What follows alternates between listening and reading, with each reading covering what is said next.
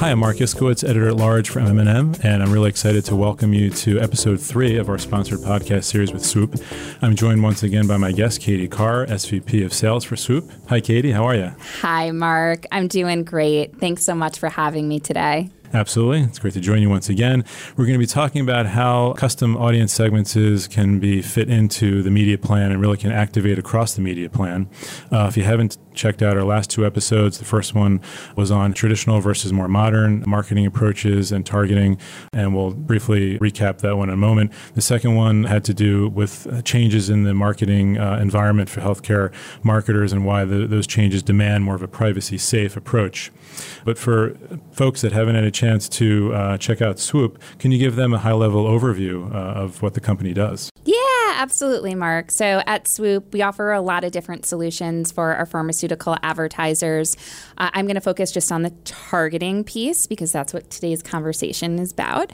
And from a targeting perspective, Swoop offers real-world data in conjunction with artificial intelligence and machine learning to create really high audience quality segments that drive script lift. And one of the things that we do differently in the marketplace is really understanding that every brand is going to have its own unique challenges and therapeutic advantages.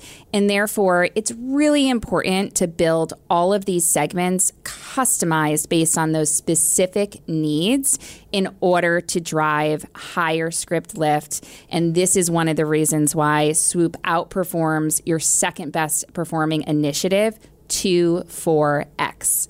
And really, essentially, this is why we're trusted by the top 42 out of 50 pharmaceutical manufacturers and top 18 out of 20 pharmaceutical agencies today. Great. And so, second of all, not to recap too much, but in one of the prior episodes, you talked about how more traditional media approaches measure up against some of the more alternative, modern, more data-driven methods. Yeah.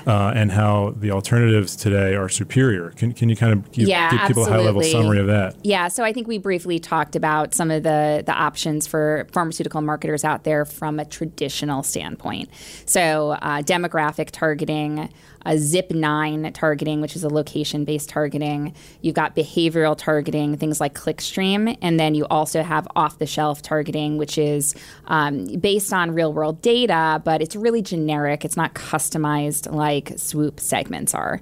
And overall, I think in totality, the shortfall that these solutions have is the fact that in most cases, they don't understand the health status of a patient. And in the off-the-shelf option, they're really not honing into what is the specific need of the brand, and it's just way too generic. And so the solution here for marketers that want to drive a higher script lift, that want to reach those patients that qualify for their treatment or qualify for the education that they're looking to put out into market, the option here for them is real-world data. Sure. And so what should healthcare marketers be thinking about in putting real-world data to work in their media plan, in terms of building quality audiences? Yeah. So, listen, at Swoop, we don't grade our own homework, and we do always recommend that a partner works with a third-party vendor to measure the success of all of their programs. Mm-hmm. And, there are a few out there that measure against audience quality. It is something that we recommend 100%. Audience quality is a proxy for script lift, and there is a very strong correlation that if you have a high audience quality, you're going to have a very strong script lift. Mm-hmm. And with all the changes happening, I know in the second episode, we talked about some of the big privacy changes happening and announcements coming out of Google, Facebook, and Apple. We really have to identify that the fact that our patients today might be engaging with media differently than they did pre-pandemic. Mm-hmm. And we're not going to be able to find them based on age and gender. All right. So we really need to allow the data to identify where the patients are engaging if you really want to maximize your marketing dollar today. Sure. I like that how you said we don't grade our own homework. But do you do some optimization based on that third-party data? Yeah, absolutely. So for the clients that are open to sharing their performance metrics with us, we do recommend that they do on a weekly basis. We can identify if there's something going on there that maybe a segment isn't performing as well as it should be, and we can kind of identify, why, right? Does the segment need to be rebuilt? Were we using the correct ICD-10 codes that they're using from a measurement standpoint? Was it trafficked correctly, right? So we can certainly QA why that's happening, and typically we're able to turn that around in a week or two. Great. Let's shift gears a second and talk about kind of where the market is as a whole. When we did our healthcare marketers trend survey in partnership with Swoop earlier this year at the beginning of the year, we found that relatively few marketers were actually using custom audiences. I think it was like 65% were not, 35% were, around there. We also found that marketing budgets overall amongst manufacturers of drugs and medical devices were up 15%, but they still were not at where they were pre-pandemic. When you take those couple of data points together, where do you think that shows where advertisers are these days in terms of spending their marketing budgets? Yeah. I mean, the reality is real world data hasn't been around that long, right? So it certainly is something newer, I think, for some of our advertisers. I do think that some of our advertisers just don't know a lot about real world data still, right? So there's that piece that's happening, right? It wasn't until a few years back that there was the democratization of claims data that allowed anyone really with a checkbook to access the data. And now it's about, when you're looking at vendors, not do they have the data, can they access it, but what are they doing with the data? So there's that piece. When we look at advertisers today from a spend perspective, I'm seeing this on the accounts that we're working on today. There certainly was a pullback of media dollars at the start of the pandemic. And we did see a nice lift a few months in, right? Once advertisers said, you know what, we pulled back our dollars, we're ready to spend the rest of it. We've pulled back for too long, it's time to start reinvesting. And I think now we're in a marketplace where advertisers are saying, hold on, there's a lot going on. We've got all of these changes and happening out of Google, Apple, and Facebook. The opportunities for where we can advertise are becoming a lot more fragmented and limited. And we need to educate ourselves on some of these newer options out there. And maybe we just don't know how to use real world data for TV planning, right? Maybe we don't know how to use that, how that relationship works. I get asked for workflows all the time to understand how we're working with the networks to use our data, right? So it is new, right? And I think everyone's kind of at a standstill trying to figure out what to do. And that's why it's really important that at this time in the market to educate yourself on what the options are, talk to people, reach out to a swooper, reach out to other vendors you work with, ask those people in the marketplace for their advice, and you can kind of, we're all in this together, right? Right, sure. Yeah. And, I think we also saw that sentiment in the data in terms of people switching more toward video from traditional TV. And we see on the bright side, patient marketing budgets, I think 40% said they increased their patient marketing budgets, and patients as an audience are accounting for a greater share of the marketing budget as well. Yeah. But as we know, having both been in the industry long enough, the physician remains the main stakeholder. So, but we are seeing an incremental shift in attention devoted to patients. Do you think that's really a reflection of, like you said earlier, the realization that patients' media consumption habits have changed? We need to devote more time and attention and budget to addressing them. Yeah, absolutely, 100%. It's really just about kind of understanding where are those patients today is probably one of the hardest things for advertisers to do today. And that's where I certainly recommend leaning on the data that can inform where those patients are engaging. Sure.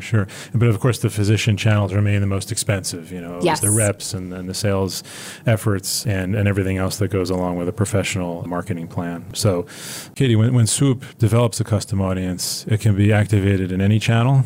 Yeah, absolutely. So wherever you're buying your media today, you can layer on data to make it more efficient.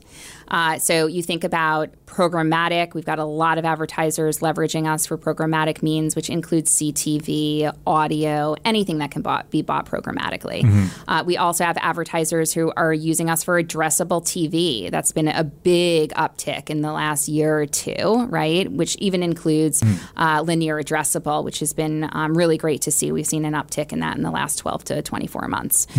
And then obviously clients can also use us for planning purposes. So there's a couple use cases for this. We have advertisers who are using us for their traditional linear planning, right? So we're sending our segments either to a Nielsen planning tool or a proprietary agency planning tool.